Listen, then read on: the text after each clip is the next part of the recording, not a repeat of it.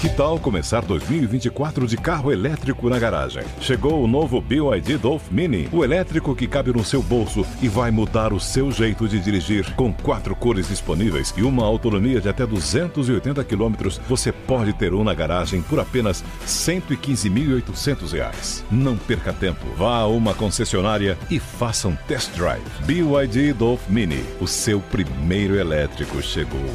No trânsito, escolha a vida. 7h01. É hora do agronegócio. Informação, mercado e empreendedorismo. Produção e sustentabilidade. Com José Luiz Tejon. A hora do agronegócio. Agronegócio, atenção. Temos problemas. Em paralelo à pandemia Covid-19, onde as perspectivas apontam para o Brasil a retomada mais lenta comparada a outros 90% dos países, teremos a crise da saúde ambiental. Acompanhamos redes sociais do agro brasileiras e também manifestações internacionais.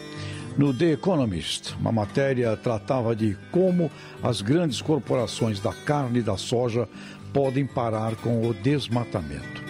Agora surgem abaixo-assinados de consumidores europeus para não comprar do Brasil. E mesmo na China, o maior cliente do país, a mídia começa a trazer notícias negativas sobre a soja brasileira, como ocorreu no South China Morning Post, um jornal do Jack Ma, dono do big negócio de e-commerce chinês Alibaba. Isso tudo fica agravado pelo corte e mudança de diálogo do Brasil com a China, o que coloca as lideranças das organizações privadas brasileiras responsáveis pela agroindustrialização, logística e comércio internacional preocupadíssimos. Então, assim como os astronautas da Apollo 13, em abril de 70, mandaram a mensagem para a NASA na Terra, Houston, we have had a problem, podemos dizer, neste pós-Covid-19, que se inicia com a nova safra 2020 a ser colhida em 2021, agronegócio, nós temos um problema. E perante tudo isso, para não ficarmos na 171ª, 171, posição no mundo dos países mais lentos para a retomada econômica, nossa dependência do agronegócio é vital. A hora do agronegócio, hora de uma equipe de crise público-privada para dominar o tamanho do problema na percepção e na realidade. Na Jovem Pan, a hora do agronegócio, com José Luiz Tejon.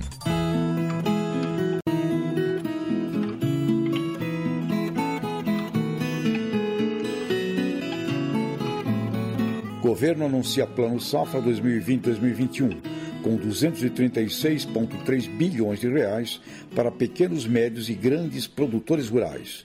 Nos fala Luciana Verdolim. Olha, o governo lançou aqui no Palácio do Planalto o novo Plano Safra 2020-2021, que vai contar com 236 bilhões de reais para garantir a continuidade da produção no campo e o abastecimento de alimentos durante a pandemia do coronavírus. O valor é 13 bilhões e meio de reais, maior que o total anunciado no ano passado. Segundo o Ministério da Agricultura, os recursos destinados a investimentos aumentaram cerca de 29%. Os financiamentos poderão ser contratados a partir do dia 1º de julho até o dia 30 de junho do ano que vem. Os pequenos produtores rurais terão 33 bilhões de reais para o financiamento do Programa Nacional de Fortalecimento da Agricultura Familiar, com juros de 2,75% a 4% ao ano.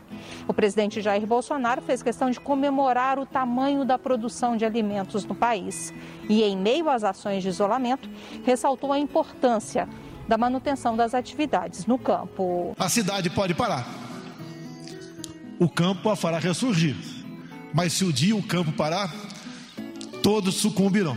Como disse a nossa ministra Tereza Cristina há pouco, se nós parássemos hoje, teríamos com o que alimentar por 5 anos a nossa população.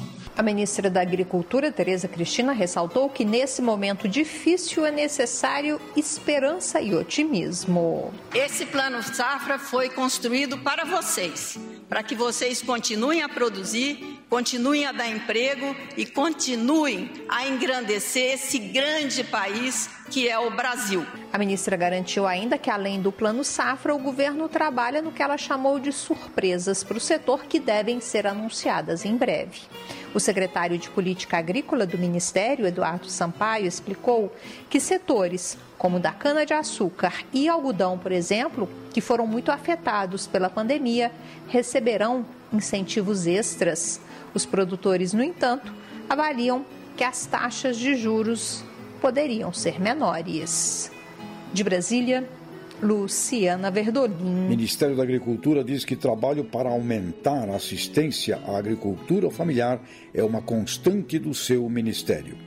Diga, Gabriel Forte. A ministra da Agricultura, Pecuária e Abastecimento, Tereza Cristina, afirmou na última quinta-feira que a assistência técnica aos agricultores familiares continuará sendo o foco da pasta. Segundo ela, o Ministério está trabalhando para aumentar o percentual de assistência dada aos produtores rurais em frentes que vão além do Plano Safra. Nós temos tido uma atenção especial com a agricultura familiar, desde que o Ministério recebeu aqui a agricultura familiar de volta.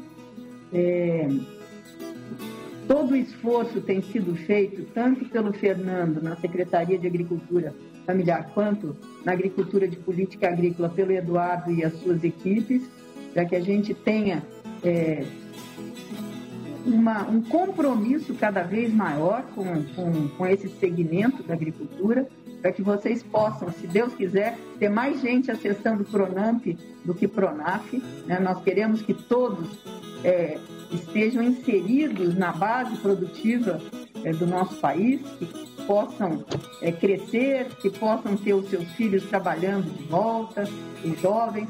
Então, nós pensamos, dentro do que era possível neste Plano Safra, com todas as dificuldades que o país tem hoje, fiscal, para que a gente implementasse um plano para este setor da agricultura que fosse mais robusto e que nós pudéssemos ampliá-lo ao máximo nas suas ações.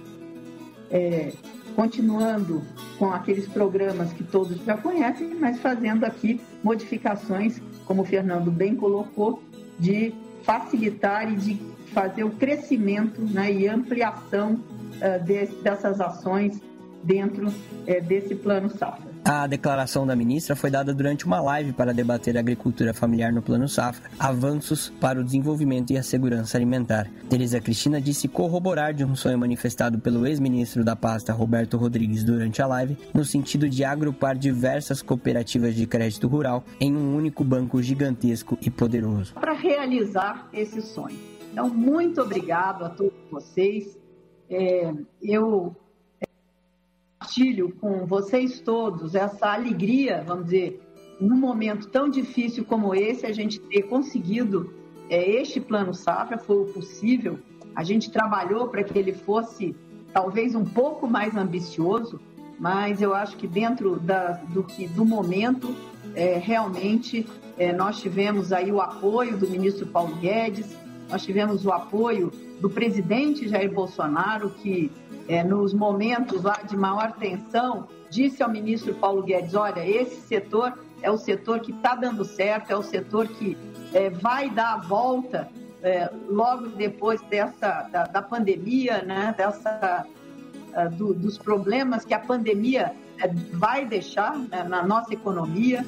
Então, nós tivemos o apoio do presidente e nós tivemos a liberdade de trabalhar no Ministério da Agricultura as ações, né, que nós, em um diálogo muito aberto com os vários segmentos do setor produtivo, achamos que era viável e que nós podíamos realizar. Participaram da transmissão o ex-ministro da Agricultura Roberto Rodrigues, Manuel Otero, diretor-geral do ICA, Gustavo Freitas, diretor de crédito da Sicredi, e o presidente da Cressol, Cledir Magre, além da comissão do Ministério da Agricultura. Na Jovem Pan, a hora do agronegócio, com José Luiz Tejon. 7 horas e 10 minutos. Vem aí o Seminário de Alimentos Seguros, no dia 22 de junho, promovido pela Associação de Engenheiros Agrônomos do Estado de São Paulo, com apoio do CREA, totalmente online e gratuito. O evento debaterá ao longo do dia em 6 painéis, com destacados especialistas, questões que envolvem os alimentos. Faça sua inscrição. Mais informações pelo site aeasp.org.br. Aconteceu? Está aprovado. Votaram sim. Passam pelo microfone Jovem Pan. A polícia do Rio de Janeiro faz mais uma grande apreensão. A Venezuela sofreu um novo banho depois da polêmica gerada pelas críticas do presidente Jair Bolsonaro. Hoje eu falo de Washington, capital dos Estados Unidos. E a melhor análise, com um time de comentaristas que não deixa passar um detalhe. O governo vem estimulando a concorrência através da... Se o presidente não fosse o pai de Eduardo Bolsonaro... Eu acho que o Brasil fica com essa conversa, é muita lei e pouca vergonha. Na Jovem Pan, você ouve e entende a notícia com um time imbatível de comentaristas. A notícia que você quer saber. A notícia que você precisa saber. 24 horas com você. No seu rádio e na internet. Jovem Pan. 7h12. Na Jovem Pan, a hora do agronegócio, com José Luiz Tejon.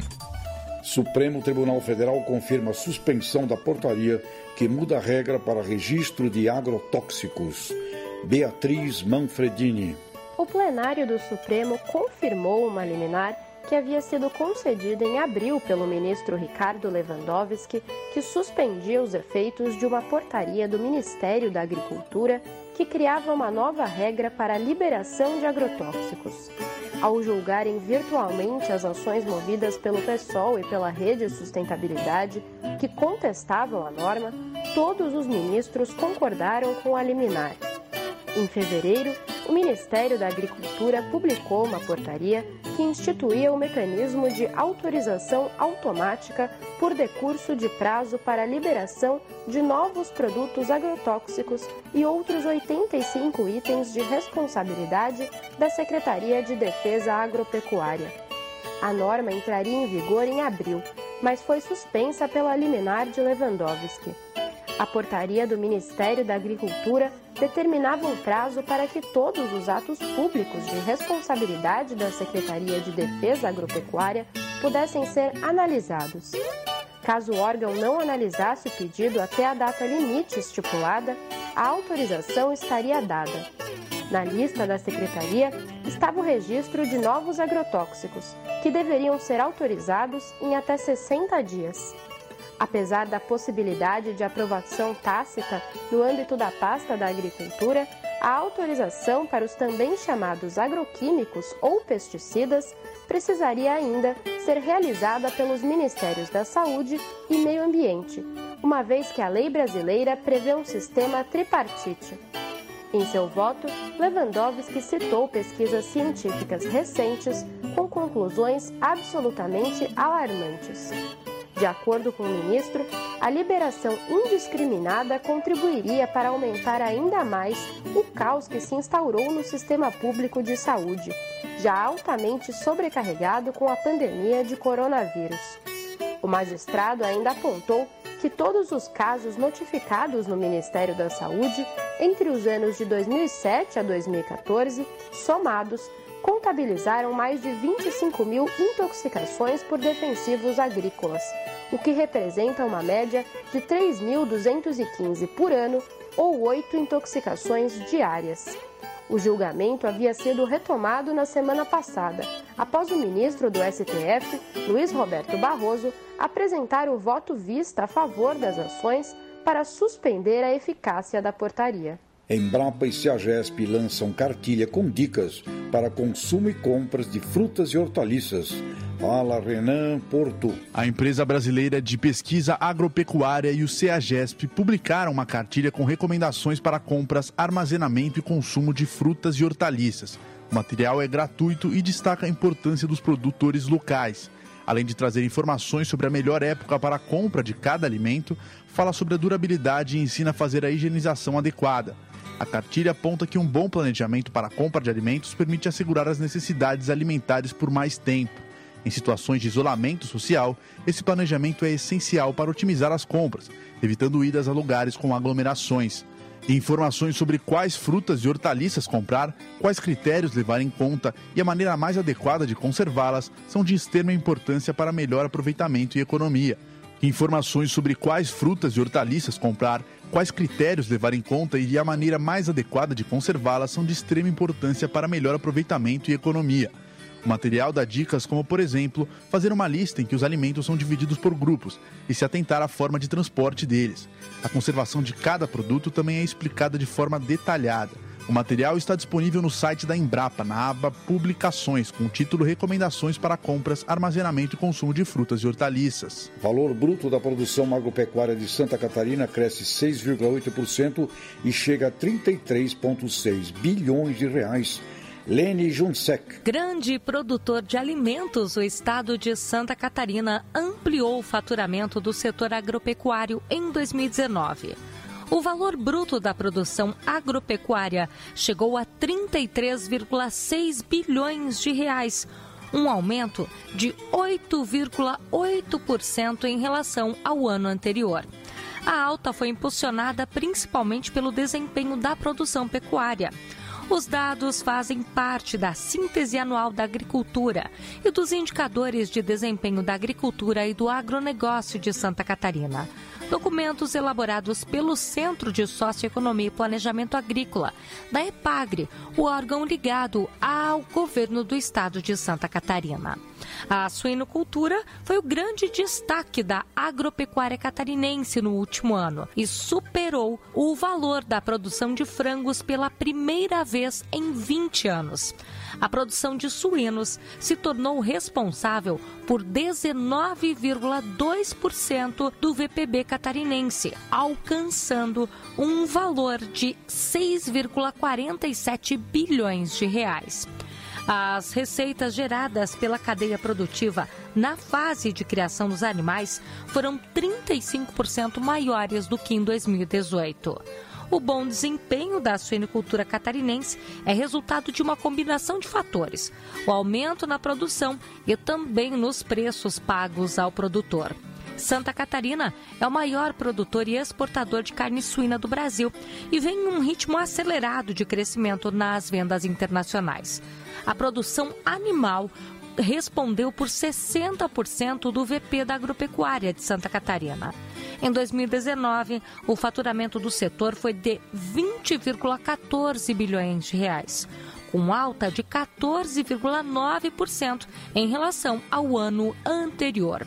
O VP da avicultura, que até 2018 ocupava o primeiro lugar no ranking de faturamento, fechou em 6,41 bilhões de reais em 2019. Seguido pela produção de leite, presente em 80% dos municípios de Santa Catarina, com um VP de 3,72 bilhões de reais e um crescimento também de 7,7% em comparação com 2018. O faturamento da aquicultura também teve alta no último ano, com um VP de 322 milhões de reais, puxado principalmente pela produção de tilápias. Outro destaque do agronegócio catarinense, a produção de lavouras, fechou 2019 com um VP de 11,55 bilhões e responde, então, por 34,5% do faturamento total do estado. A soja é o carro-chefe do setor. Logo após, aparece a produção de tabaco. Na fruticultura, a maçã tem o maior faturamento no estado. Santa Catarina coleciona os títulos de maior produtor nacional de suínos, maçã, cebola, pescados, ostras e mexilhões. Segundo maior produtor de tabaco, palmito, aves, pera, pêssego, alho e arroz. E também é o quarto maior produtor do país de uva, cevada e leite. A síntese já está em sua 40ª edição e traz os números por cadeia produtiva, contextualizando nos mercados mundial e brasileiro. O documento está disponível online no site da EPAGRE, ligado ao governo do estado. Lene Junsec para a rede Jovem Pan. Antibióticos veterinários devem ser usados com cuidado.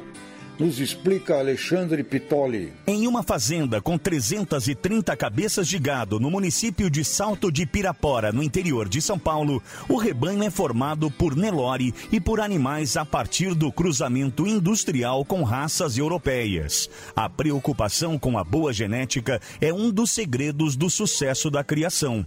Alimento de qualidade também faz a diferença. E, claro, produtor nenhum pode deixar de adotar o manejo correto. Na hora de usar medicamentos, como os antibióticos, tudo é seguido dentro das regras de segurança, conforme as recomendações do fabricante. Os medicamentos são armazenados e estocados em um local específico e climatizado. A equipe sempre está de olho no prazo de validade. Outro detalhe importante é que os remédios só saem da sala no momento da aplicação. Tudo é feito com orientação veterinária e na dosagem correta. O uso dos antibióticos nos rebanhos brasileiros tem sido assunto recorrente no país por um motivo importante. A aplicação de forma indiscriminada pode resultar em queda da produtividade e aumento nos custos de tratamento. Outro risco é o aparecimento de superbactérias. O médico veterinário Fábio André Custódio lembra que esse tipo de medicamento só deve ser usado mediante prescrição de um médico veterinário e que o uso desnecessário vai selecionando agentes que têm resistência aos antibióticos. Em uma outra fazenda, produtora de leite no município de Araçoiaba da Serra, também no interior paulista, o cuidado com antibióticos é redobrado. A propriedade tem 105 vacas da raça holandesa. A média de produção diária gira em torno de 29 litros, podendo chegar à média de 33 litros no inverno. Todo o leite da fazenda é usado na produção de suco de milho de uma empresa para abastecer os mercados dos estados do Paraná, Santa Catarina e São Paulo. Para manter a qualidade, é fundamental que os animais também estejam em condições adequadas. A estudante de veterinária Verônica Fosa conta que a mastite já foi um problema sério no rebanho da propriedade. Hoje já não é mais assim devido ao trabalho preventivo. O uso de antibiótico deixou de ser frequente e passou a ser empregado nos casos de extrema necessidade. Os ganhos tanto no rebanho quanto financeiros aumentaram. Alexandre Pitoli, para a Hora do Agronegócio. No próximo bloco, converso com Carmen Pérez sobre o projeto da nova marca para reduzir a marca a fogo dos animais da pecuária nacional. Na Jovem Pan, a Hora do Agronegócio, com José Luiz Tejon. 7h23. A notícia que você quer saber. A notícia que você precisa saber. 24 horas com você. No seu rádio e na internet. Jovem Pan. Aconteceu? Está aprovado. Votaram sim. Passam pelo microfone Jovem Pan. A polícia do Rio de Janeiro faz mais uma grande apreensão. A Venezuela sofreu um novo banho depois da polêmica gerada pelas críticas do presidente Jair Bolsonaro. Hoje eu falo de Washington, capital dos Estados Unidos. E a melhor análise, com um time de comentaristas que não deixa passar um detalhe. O governo vem estimulando a concorrência através da... Se o presidente não fosse o pai de Eduardo Bolsonaro... Eu acho que o Brasil fica com essa conversa, é muita lei e pouca vergonha. Na Jovem Pan, você ouve e entende a notícia com um time imbatível de comentaristas.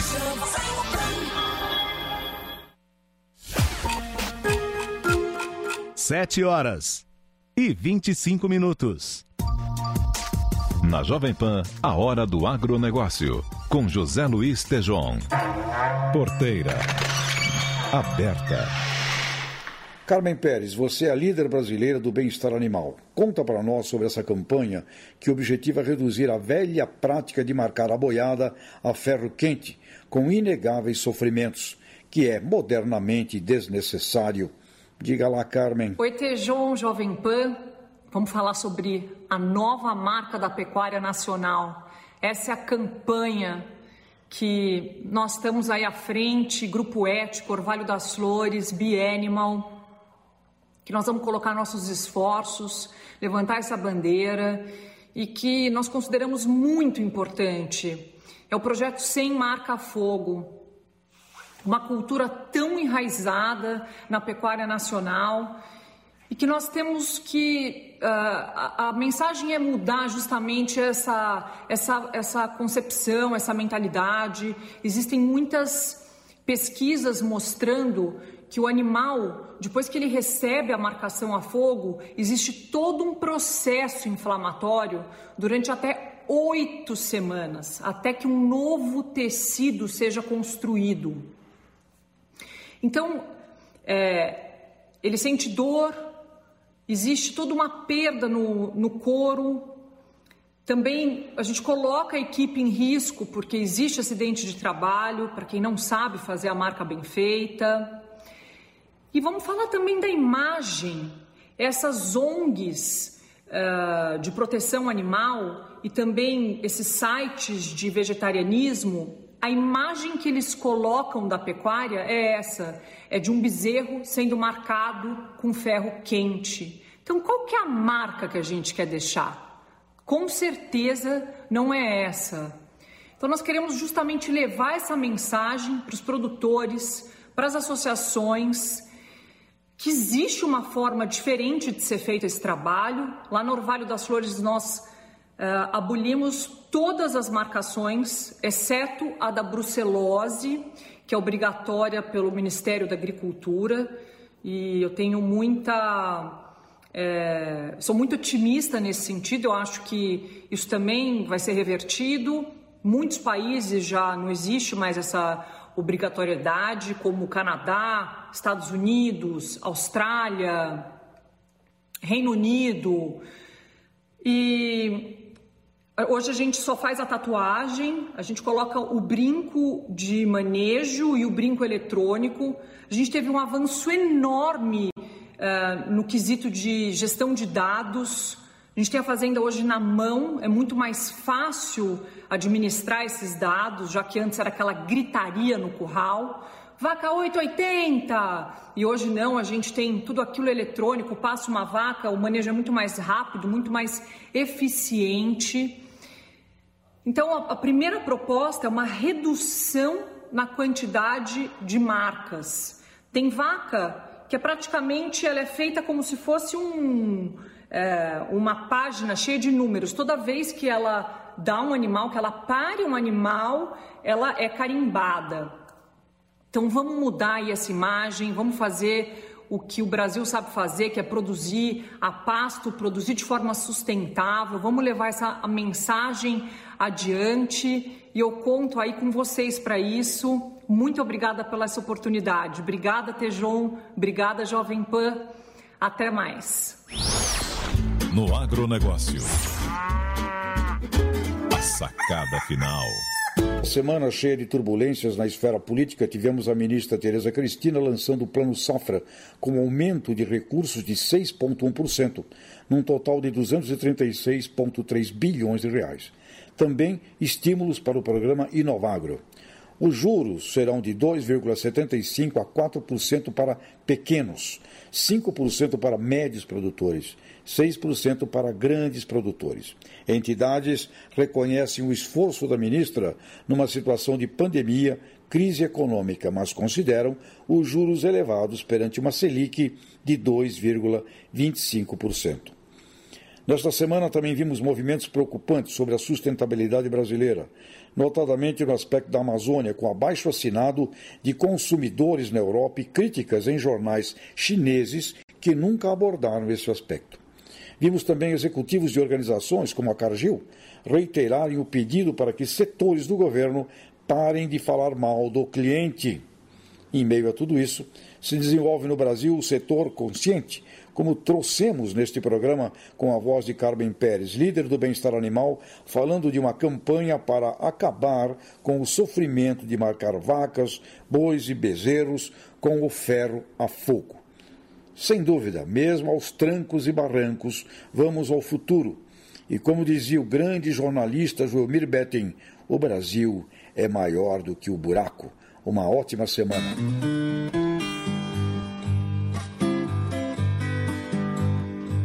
Amigas e amigos, obrigado pelo carinho, por este momento com vocês. Retornaremos novamente na próxima semana. Não percam a Hora do Agronegócio aqui na rede Jovem Pan. Na Jovem Pan, a Hora do Agronegócio, com José Luiz Tejon.